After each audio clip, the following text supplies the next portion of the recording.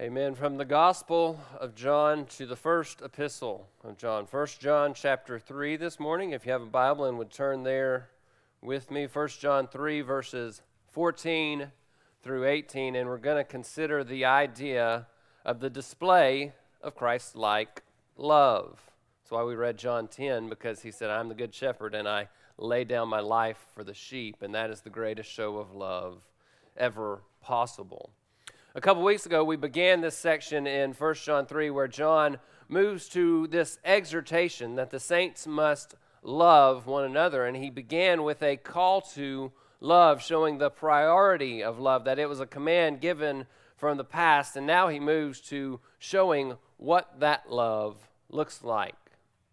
John, through his letter, is giving us a series of tests, a way that we can identify whether or not we or someone else is in the faith. And the test we are looking at now is this exhortation to brotherly love. It's in this love that we can see if we are in the faith, that we must love one another as Christ has loved us. In this passage, and this charge really goes through the end of chapter 4 with a little interruption at the beginning of chapter 4, but in the rest of chapter 3, we saw last time, a couple weeks ago, that there was a past call to love. We see these present results of love, and then next week, Lord willing, we'll see the future results of love, that it gives us hope and confidence before the judgment and the throne of the Lord. So let's read our text.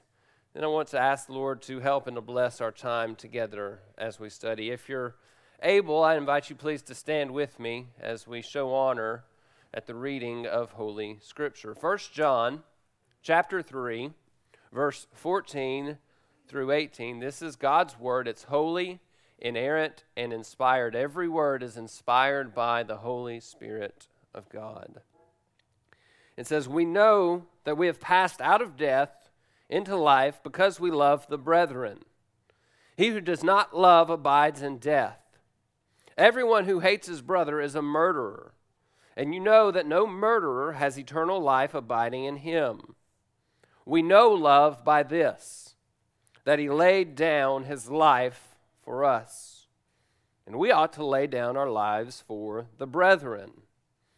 But whoever has the world's goods and sees his brother in need and closes his heart against him, how does the love of God abide in him? Little children, let us not love with word or with tongue, but in deed and truth." May the Lord bless his word, and may he write it upon our hearts so that we are sanctified and conformed to the image of Christ. You may be seated. Now join me and let's go before the Lord's throne of grace in a word of prayer.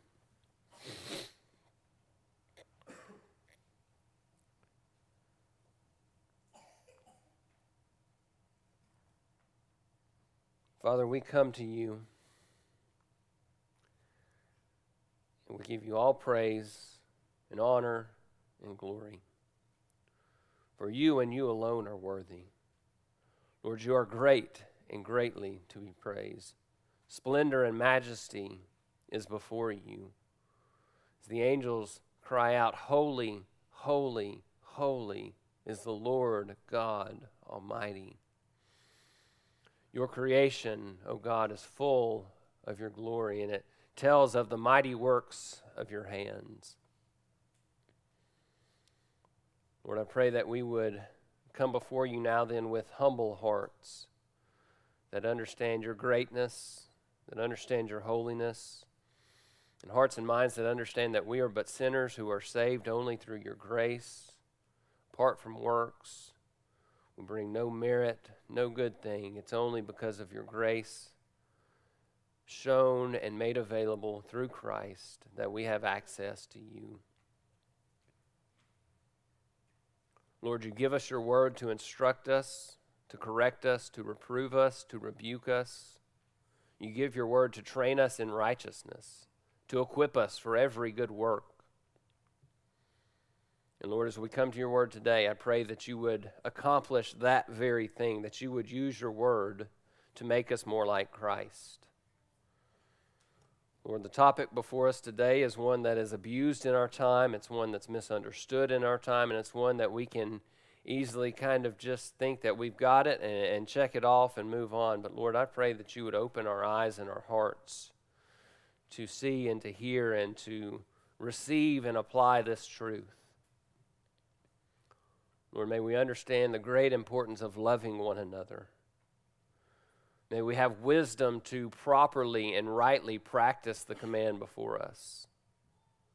May we joyfully look upon the one whom we pattern our love after, Jesus Christ, who gave his life to show his love. Lord, I ask and I pray that your Holy Spirit would help us in this time, for as humans and as mortals, we are weak and frail, and our minds will so easily wander and drift and not give the attention to your truth that we should. But I pray, Lord, for your glory and by your Holy Spirit, that you would make us attentive to the truth, that you would sanctify us by your truth, that we would be made more like our Savior. And that from our time in your word today and our time gathered to worship today, I pray that our lives would be transformed in such a way that we give honor and glory and praise to you. Lord, how we thank you for the cross. We thank you, Lord, that at that cross, your wrath was poured out upon your Son. Our guilt and our shame was laid upon his shoulders. Every sin, every bitter thought, every evil deed was laid upon him. And Christ, as the great saving King, bore wrath perfectly, fully, completely for us, so that we could be given entrance into eternal life. Lord, would you grip us and transform us with a view of that great love of our Savior?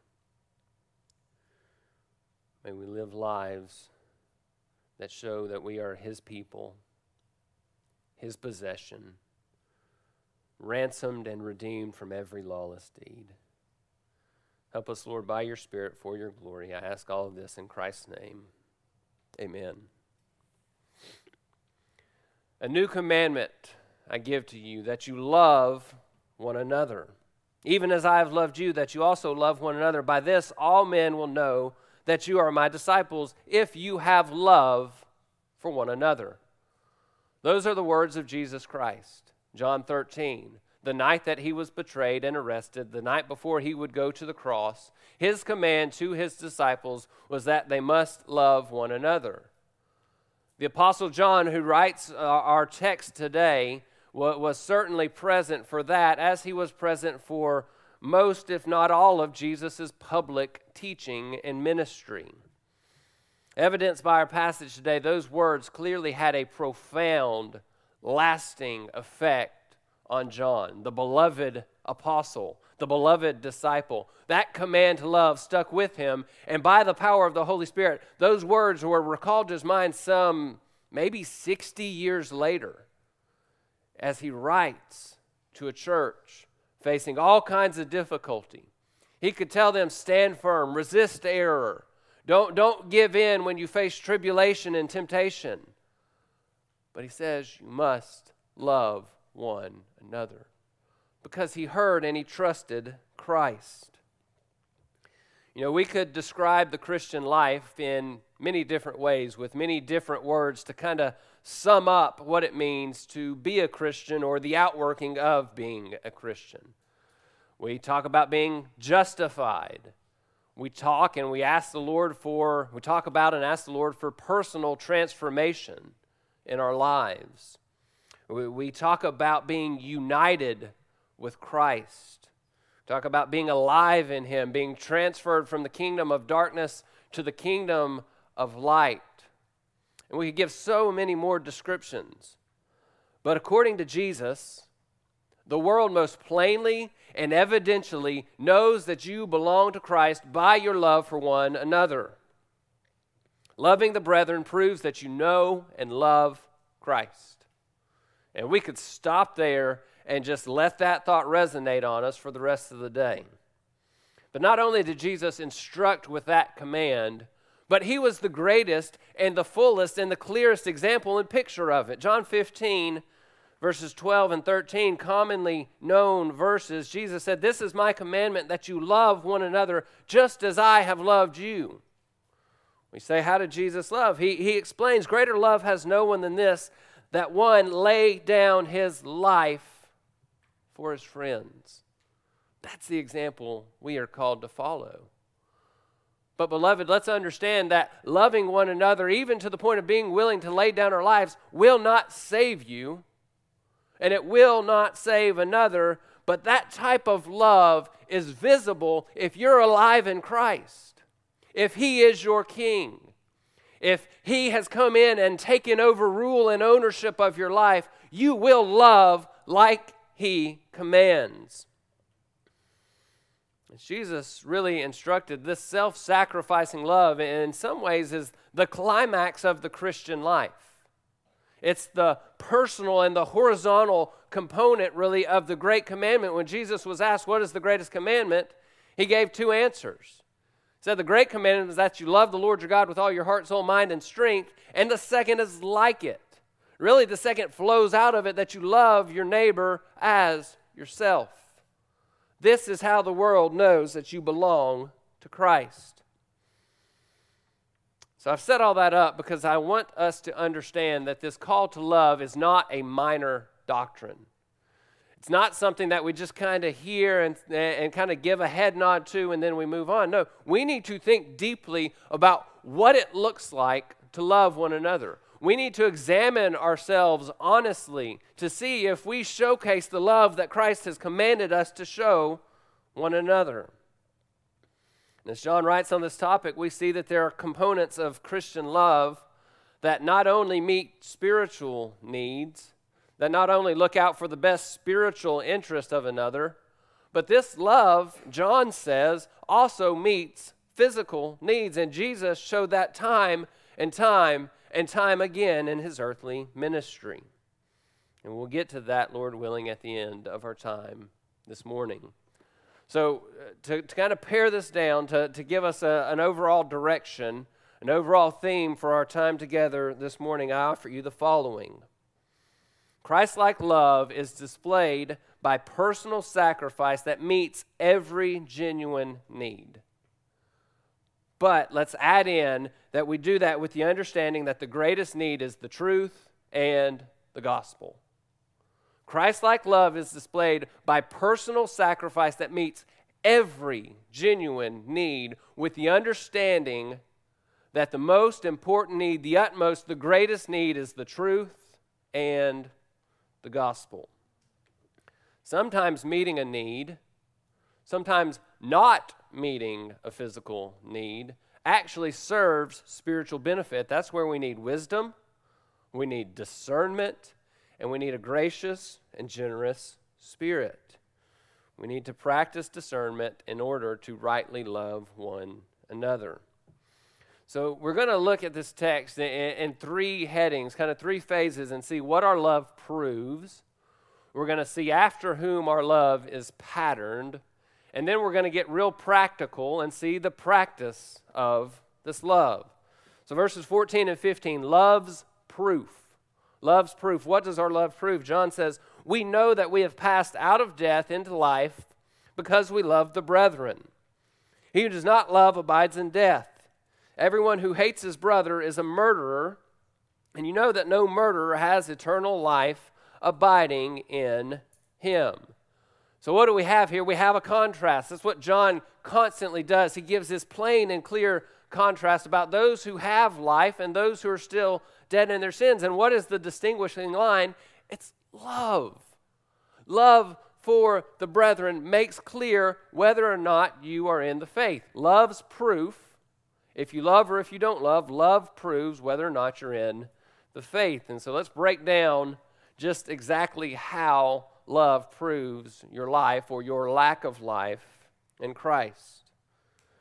John begins, he says, we know that we have passed out of death into life because we love the brethren. We know. It's a clear, definitive, primary, important proof of our life if we love. John doesn't say that most who genuinely love are saved. He doesn't say that you will typically know those who are in Christ by whether or not they love one another.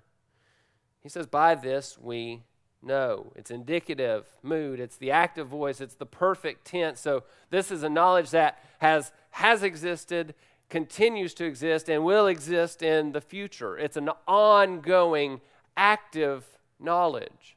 That should be encouraging to you. John says at the end of this letter in 1 John 5:13 that these things I have written so that you may know if you have eternal life. Written these things so that you know if you're in Christ. We know that we're in Christ by whether or not we love. And so this should give us assurance. But friend, this should also be a manner in which you examine yourself. If it gives you assurance in the positive, it can also give you assurance in the negative. If you lack love, the text clearly shows that you are not in Christ. So that's the question, do you want to know that Christ is in you? I think everyone in this room would answer that in the affirmative. I want to know whether or not I'm in Christ and He is in me. This is the way. This is how you know. So if you struggle with assurance, let this be a practical test. This is Scripture. This Scripture says this is how you know whether or not you've passed from death into life, and it's whether or not you love the brethren, whether or not you have a love for Christ that works itself out in a love for your fellow saints. But what about the object of this love? We know that we've passed out of death into life because we love the brethren, because we love our fellow saints. Now, be clear, this is not an excuse to be hateful or to be unloving to those who are not in the faith. We know from Scripture that we are called to love others. We are called to love those who hate us, to love our enemies, to pray for those who are enemies and those who persecute us. But it's clear that John's focus is that we love one another, that you love your fellow saints. Yes, we love the world, but that is a different love with a different outworking to a different end with a different goal than loving one another. So we have to ask the question, if we're going to be good Bible students, we have to ask the question, why does the Lord place such an emphasis on loving one another? Why is the emphasis really, a lot of people today would flip it on its head and say that the world knows that you're in Christ because of the love that you show for the lost. And yes, we do love the lost, but John says it's by our love for one another. Why does the Lord give that emphasis? Let's think about it. Let's put on critical thinking hats and understand why the emphasis. Mutual love is most clearly displayed in selfless fellowship together. It's a union that is built upon what you can do for someone else and not what they can do for you, but it's a mutual union in that. So you are striving to selflessly love your brother or sister, and they, not in return, but because they're in Christ, are striving to do the same for you. Well, friends, if we think about it, that's much like the Lord's love for us. What did Paul say in Ephesians 1, 4 and 5? In love, He predestined us to adoption as sons through Jesus Christ to Himself, according to the kind intention of His will. He didn't predestine us to adoption because of something that we could do for Him. He didn't predestine us to adoption because He was lonely and needed our fellowship. He didn't even predestine us to adoption because He would lack glory if He carried out wrath. The Lord is glorified in exercising His wrath. The Lord calls us because of the kind intention of His will. So why does He call us to show love to the brethren? Because it's in those relationships that we can most imitate the love that the Lord has for us. There's a good picture of this type of love in a human relationship. Jonathan and David. 1 Samuel 23, then we'll read from 2 Samuel chapter 9. 1 Samuel 23, we'll do verse 15 through 18. You know, Jonathan, the son of King Saul, David, the heir to the throne that Saul hated. In 1 Samuel 23, Saul was about ready to kill David. In verse 15, we read this. Now David became aware that Saul had come out to seek his life while David was in the wilderness. And Jonathan, Saul's son, arose and he went to David and encouraged him in God. Now that's love right there, to go and encourage someone in the Lord. Then Jonathan, he said to David, do not be afraid, because the hand of Saul, my father, will not find you, and you will be king over Israel, and I will be next to you. And my father, Saul, knows that also. And so the two of them, Jonathan and David, they made a covenant before the Lord, and David stayed at Horesh while Jonathan went to his house. Now you have to understand that Jonathan was probably the heir to the throne, physically speaking. He probably could have had in his mind, hey, when my father passes, I might be the heir to the throne. And yet, therefore, out of nothing that is gained to him other than loving his friend and honoring the Lord, he says, David, I'm going to take care of you, and you will be the king of Israel. You will assume and ascend the throne. So that's mutual love, and we see that if you flip over to 2 Samuel chapter 9, we kind of can see the reciprocation of that love from David. You guys know I have trouble with names, and I'm going to try to say this name of Jonathan's son at some point. 2 Samuel 9, verse 1 says, Then David said, this is after Jonathan's death, David says, Is there yet anyone left in the house of Saul that I may show him kindness? Not for Saul's sake, but for Jonathan's sake. My beloved friend, is there anyone left in his lineage that I can show kindness to? And then drop down to verse 7. This is Mephibosheth, the son of Jonathan that David is speaking to. David said, Do not fear, for I will surely show kindness to you for the sake of your father Jonathan, and I will restore to you all the land of your grandfather Saul, and you shall eat at my table regularly. Kindness for the sake of Jonathan, who had already gone into eternity, and yet David, because of his love for his friend, shows this great kindness to Jonathan's son. That is mutual love for the brethren. And if we walk in this love, friend, do you see that there is a perfect fellowship that we have with the Lord? Back to 1 John 3, we know that we have passed out of death into life. That is communion and fellowship with the Lord, to pass from death into life. What did Jesus say about eternal life in John 17? This is eternal life, that they know you, the one true God, and Jesus Christ, whom you have sent. Eternal life, passing from death to life, exists for the purpose of knowing and enjoying and experiencing the perfect glory of God forever and ever. So we show that fellowship and that communion here on earth with one another, and we know that we will go to eternity to share in that fellowship with the Lord. The end of John 17, as Jesus was closing that high priestly prayer, verses 22 and 23, he said, The glory which you have given me, I have given to them, my disciples, that they may be one just as we are one. I and them and you and me, that they may be perfected in unity, so that the world may know that you sent me and loved them even as you have loved me. What was the goal of Christ in all of this? It was the unity of the saints, to walk in a unity that parallels the unity of the Father and the Son and the Spirit. Christ desired that we see his glory, that we be perfected in unity and receive the eternal joy of knowing and experiencing his goodness forever. Love in the local church then should work itself out in light of this. It should show a unity in nature and purpose that parallels the unity of the Trinity. Just as Father, Spirit, and Son are distinct persons, they have that singular God deity nature.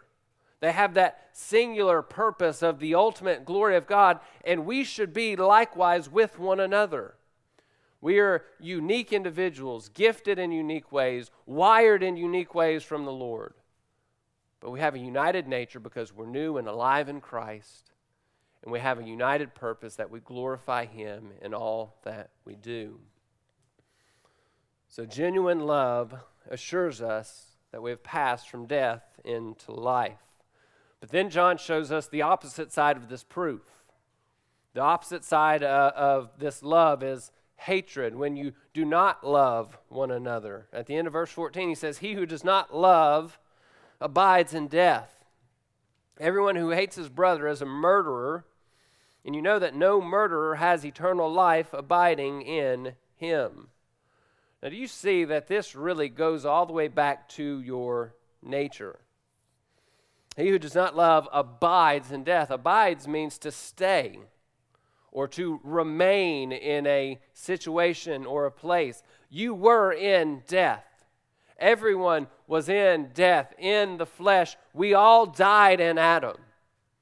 And if you don't love, you remain in that state of death and decay. We need to consider the impacts then of this instruction. We could say that the natural state is death and hate, or death and self-love. And then you start to understand the outworking of why John says we must love one another. Because you have these two opposing forces, those in Christ and those who are still in the flesh. And the ones who are still in the flesh hate. They're in death. They serve self. The only way that we can display the fullness of God's unifying and united love is by loving one another. That is the practice of Christlike love. So it's important to realize that I think especially for newer believers, but for all believers, it's important that we realize that Christian Christlike love then does not look like the world's love. Because the world loves out of selfishness, out of pride, out of ambition and conceit and deceit. And so our love is going to look completely opposite, completely different than worldly love. John then broadens this out. He says, everyone who hates his brother is a murderer. Again, you see that flavor of John having heard Jesus' teaching. Everyone who hates his brother is a murderer, and you know that no murderer has eternal life abiding in him. So let's cross over to Matthew 5, verse 22, just for a moment to kind of understand the breadth of that statement. Matthew 5, verse 22, Jesus said, "But I say to you, everyone who is angry with his brother shall be guilty before the court. And everyone who says to his brother, 'You good for nothing,' shall be guilty before the Supreme Court. And whoever says, 'You fool,' shall be guilty enough to go into the fiery hell." So do you see how far this statement goes? It's not just that boiling over hatred that we see in worldly people, but it's that arrogance, that pride, that insolence where you look down upon others and you think you've got it all together, and you look at someone else and you say, "You good for nothing, you fool, you know nothing, you can't do anything. Let me show you the way." John says, that is a hatred that flows out of a dead soul. So summarily, to lack love proves that you remain in death and darkness. To love one another proves that you are alive in Christ and His Spirit is in you. Moving to verse 16 then. We've had love's proof. Now let's consider love's pattern. Verse 16, "We know love by this, that He laid His life down for us. And we ought to lay down our lives for the brethren." As clear as John can write it, as clear as it can be made, John says, we know love by this. We know what love looks like. We know what we ought to be willing to do and what we ought to pursue by the example and pattern of Christ, and it is that he laid down his life for us. And Jesus spoke of this really throughout his ministry, but one of the more striking times was in that passage in John 10 that we read, John 10, verse 11. Jesus said, I am the good shepherd. The good shepherd lays down his life for the sheep. Just kind of follow that pattern of thought for a moment.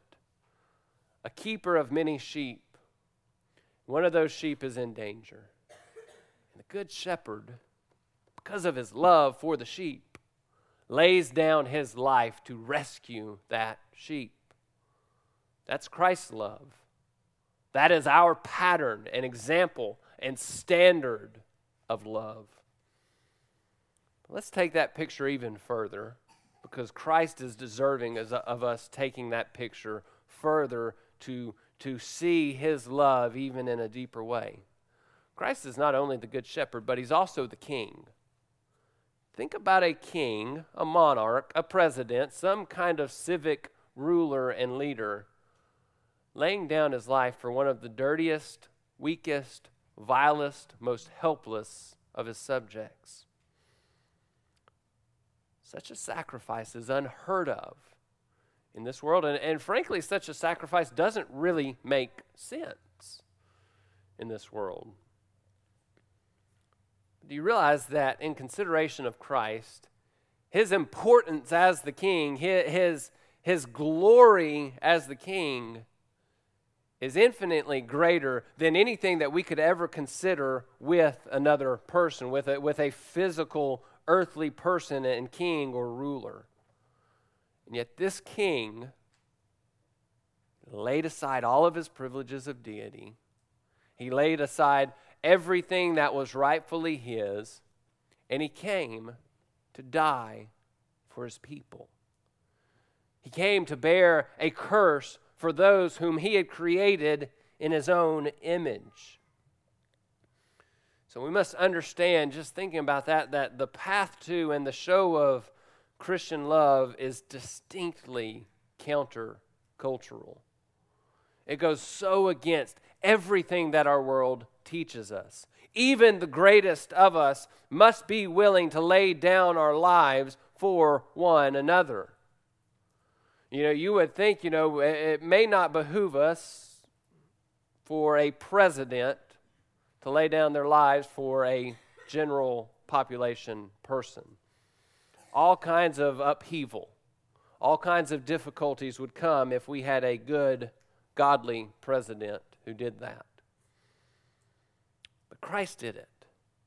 Doesn't make sense in the world, but Christ did it, and we must understand from that the way that we love one another is so different. It's so counter from what we see and what makes sense in the world. The pattern and example of love ultimately begins with what? Humility. Humility. You think of Philippians chapter 2. Jesus, existing eternally as God, he didn't consider that equality of God a thing to be grasped, a thing to be clung to, a thing to be held on to, but rather he laid aside all the privileges of his deity. He came to his creation. He took on the form of a bondservant so that he could be hung upon a wooden cross while he bore the spiritual, unbridled, unreserved wrath of his Father on your behalf. That is love in action, and it begins with humility.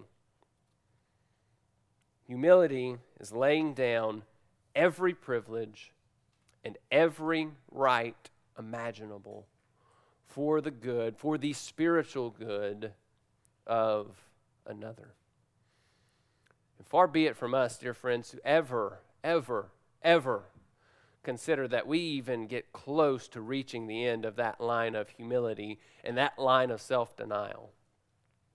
Because you will never be, I will never be God of very God and lay aside deity to come to serve something that we have created.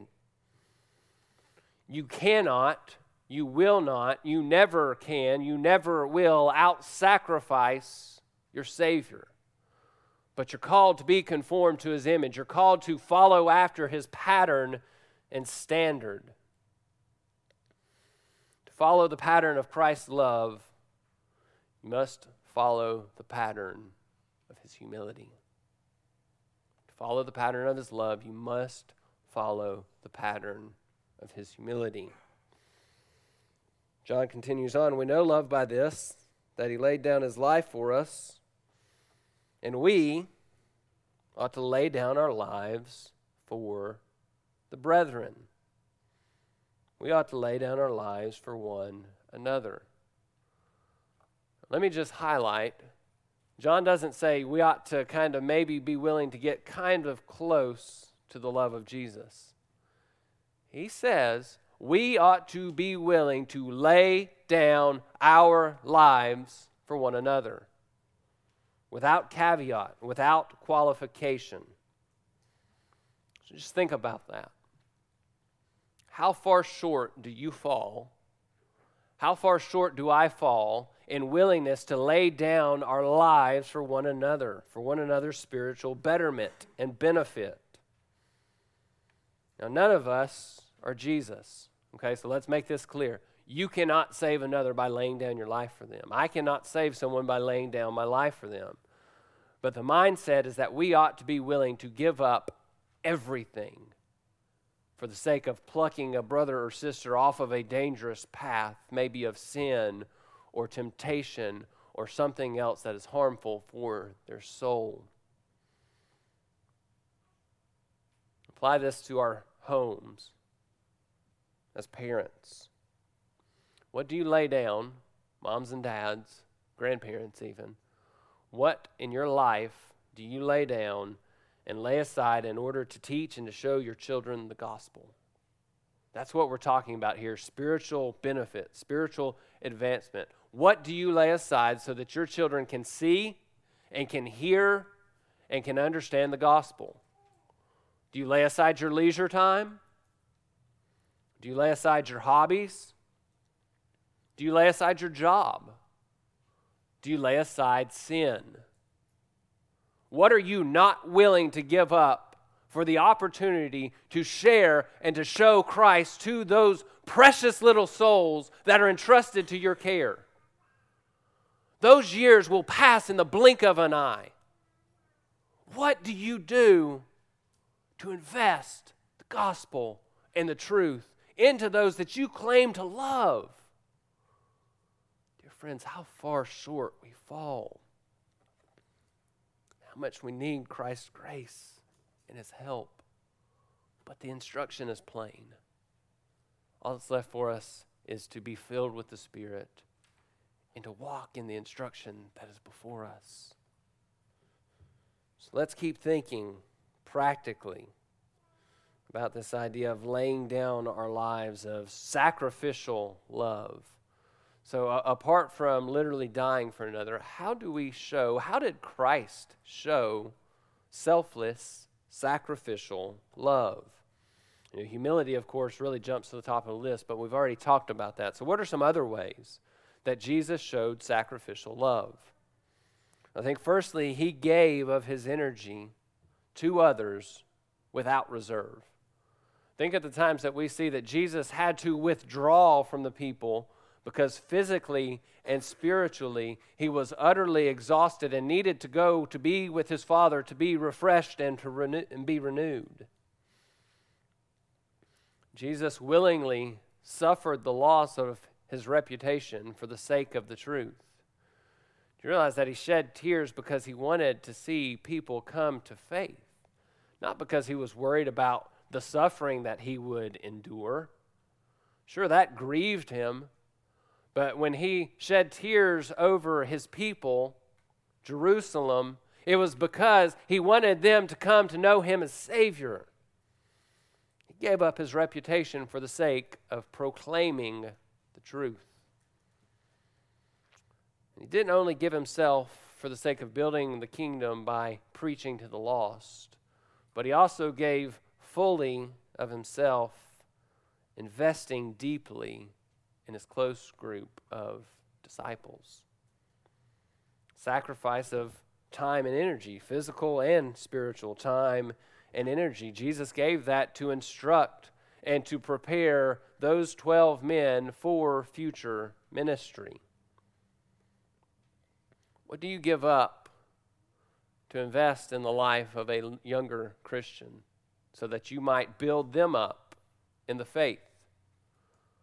What do you give up as a newer Christian in order to be mentored and in order to be invested in by someone who has walked many years in the faith?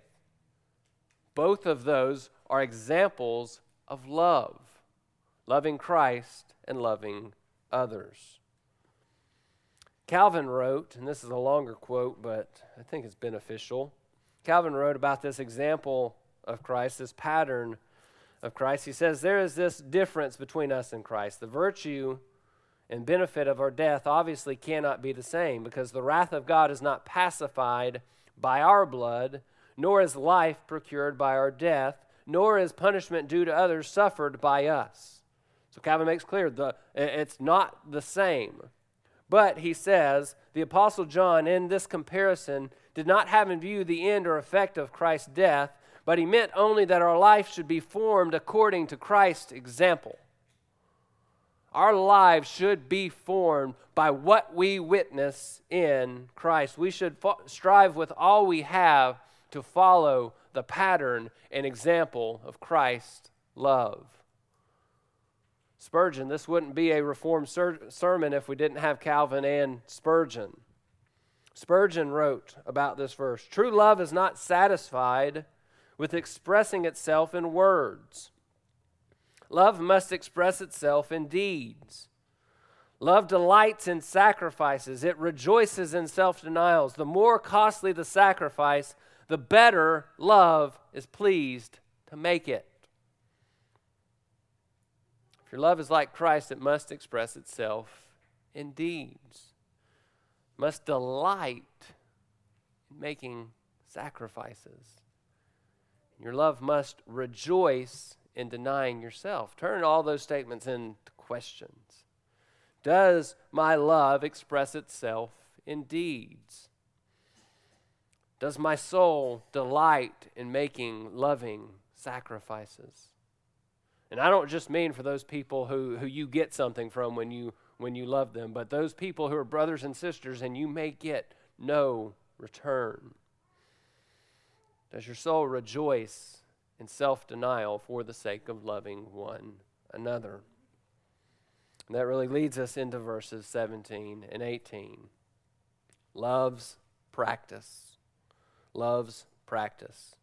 But whoever has the world's goods and sees his brother in need and closes his heart against him, how does the love of God abide in him? Little children, let us not love with word or with tongue, but in deed and truth. We've seen what our love proves. We've seen who we pattern our love after. And now we see the details of how do we practice this love. And really there's two components, physical and spiritual. And John begins with the clear instruction that genuine love meets physical needs. Whoever has the world's goods and sees his brother in need and closes his heart against him, how does the love of God abide in him? Do you see there again that John is pointing this inward into the church? Sees his brother in need. He doesn't say sees another person, but sees a brother in need. It's like when Paul wrote in Galatians 6, verse 10. So then while we have the opportunity, let us do good to all people, and especially to those who are of the household of the faith. Matthew Henry said, it pleases God that some Christians should be poor for the exercise of charity and love from those who are rich. He continued, it pleases the same God that some Christians have the world's good, that they may exercise their grace in communicating those gifts to the poor. Effectively, God's will and design for the church is that the church proves itself to be the church by this outworking of love. If you have the world's goods, you go find a brother or sister and meet every need that you can. Show the love of Christ by helping those who do not have what you have. This should be no question to us. When there's a brother or sister in need, we joyfully and quickly and fully meet the need. We have questions sometimes when people come in, ought we meet the needs of someone just off the street, and we want to be wise and not help someone who's going to just go and waste that money on things that will send them deeper into sin. But when it's a brother or sister, we meet that need immediately, and we do it with joy, and we do it without reserve. So we have to balance this next question, with wisdom and discernment and a generous and gracious spirit. I want to ask you, when is the last time that you have sought out a way to give away financial resources? Just real practical. When is the last time that you have went out and looked for a need within the local church that you could meet? Just think about it. Wrestle with that some this afternoon. When's the last time that you sought to take something that the Lord has blessed you with and use it for the good and the betterment of a brother or sister? And John shows how far this exhortation goes. He says, if you see a brother in need and you close your heart against him, how does the love of God abide in him? A generous and giving heart is evidence that the Lord is in you, that His Spirit is in you, and that He's given you life through Christ. John does not stop there. He goes on. Verse 18, little children, not us love with word or with tongue, but in deed and truth. Just like faith without works is dead, love without deed is dead. To see a need and fail to meet it shows that you lack love. John doesn't just say that we love indeed. You can go out and meet a physical need, but if you don't bring the truth of God to bear, if you don't love in deed and in truth, you miss the mark. You miss the whole point. There are times that we could help one another in difficult situations, but if you just go provide the physical help that's needed, you miss an opportunity to bring the truth of God to bear on somebody's life. Maybe there's a sin that got them into this position. Maybe there needs to be a willingness to give up something in their life to be more responsible with their resources. Bring God's truth to bear at every opportunity. This is, I think, often the most clarifying difference between the world's love and the church's love. Because there are people in the world, we've all seen them, who are probably often even more generous with physical things than a lot of us are. But all they do is they just go and give away money and things, and they help others, and they never give the truth because they don't have any truth to give. But that should be what separates the church and the world. We love in deed and in truth. The ultimate show of love is to point another to the one who is the truth. Jesus said, I am the way, the truth, and the life. To love one another is to point one another to the truth. And this is a prime reason, I think, friends, that a lot of our giving, most of our giving, probably should be done and given through the local church. Because it's in the local church that we're able to love in deed and in truth. You can go give to other ministries or other charities, but you really have no say, no ability to see if they're loving in deed and in truth. You might go see the things that they help or the things that they produce, but you don't know if the gospel is going forth. And you certainly don't have an opportunity many of those times to go and bring the truth to bear. So let us love in deed and in truth. Now, In closing, I promised you that we were going to look at an example of Jesus doing exactly this. Maybe many of you know where we're going to go with this. Mark chapter 6. Mark chapter 6, the story of the feeding of the 5,000. Is there a more clear showing of Jesus' caring for the poor and the needy? Let's read John 6, we'll start at verse 33. We're just going to read a couple verses here. The people saw them going, and many recognized that this was Jesus and his disciple, and they ran together on foot from all the cities, and they arrived at this place before Jesus. And when Jesus went ashore, he saw a large crowd, and he felt compassion for them, because they were like sheep without a shepherd. Now, you know how that goes on, right? That Jesus feeds them. He meets their physical needs. They're like sheep without a shepherd. They were a tired, ragged, hungry people, physically and spiritually. They were like people without a leader, sheep without a shepherd. And Jesus fed them and sent them on their way. No, that's not what happened. Verse 34, look at the end. He saw them, he felt compassion because they're like sheep without a shepherd, and he began to teach them many things. Now, Mark doesn't record all that teaching, but I think we can rest assured that Jesus gave them the gospel, that he pointed them to their need for faith and repentance. He was not merely compassionate in showing them, giving them bread to meet their physical need, but he gave them the bread of life so that they would never hunger again. This is the purest and highest practice of love. You joyfully and willingly meet every physical need you can, but we do it realizing that this love, this meeting physical needs, can never trump and can never be without meeting the great spiritual need of others, the great need of being pointed to Christ. So may we display this personal, sacrificial love of Jesus to one another. May we display it also to the world, but know that as we show sacrificial love to the world, we must always bring the gospel and the truth to bear.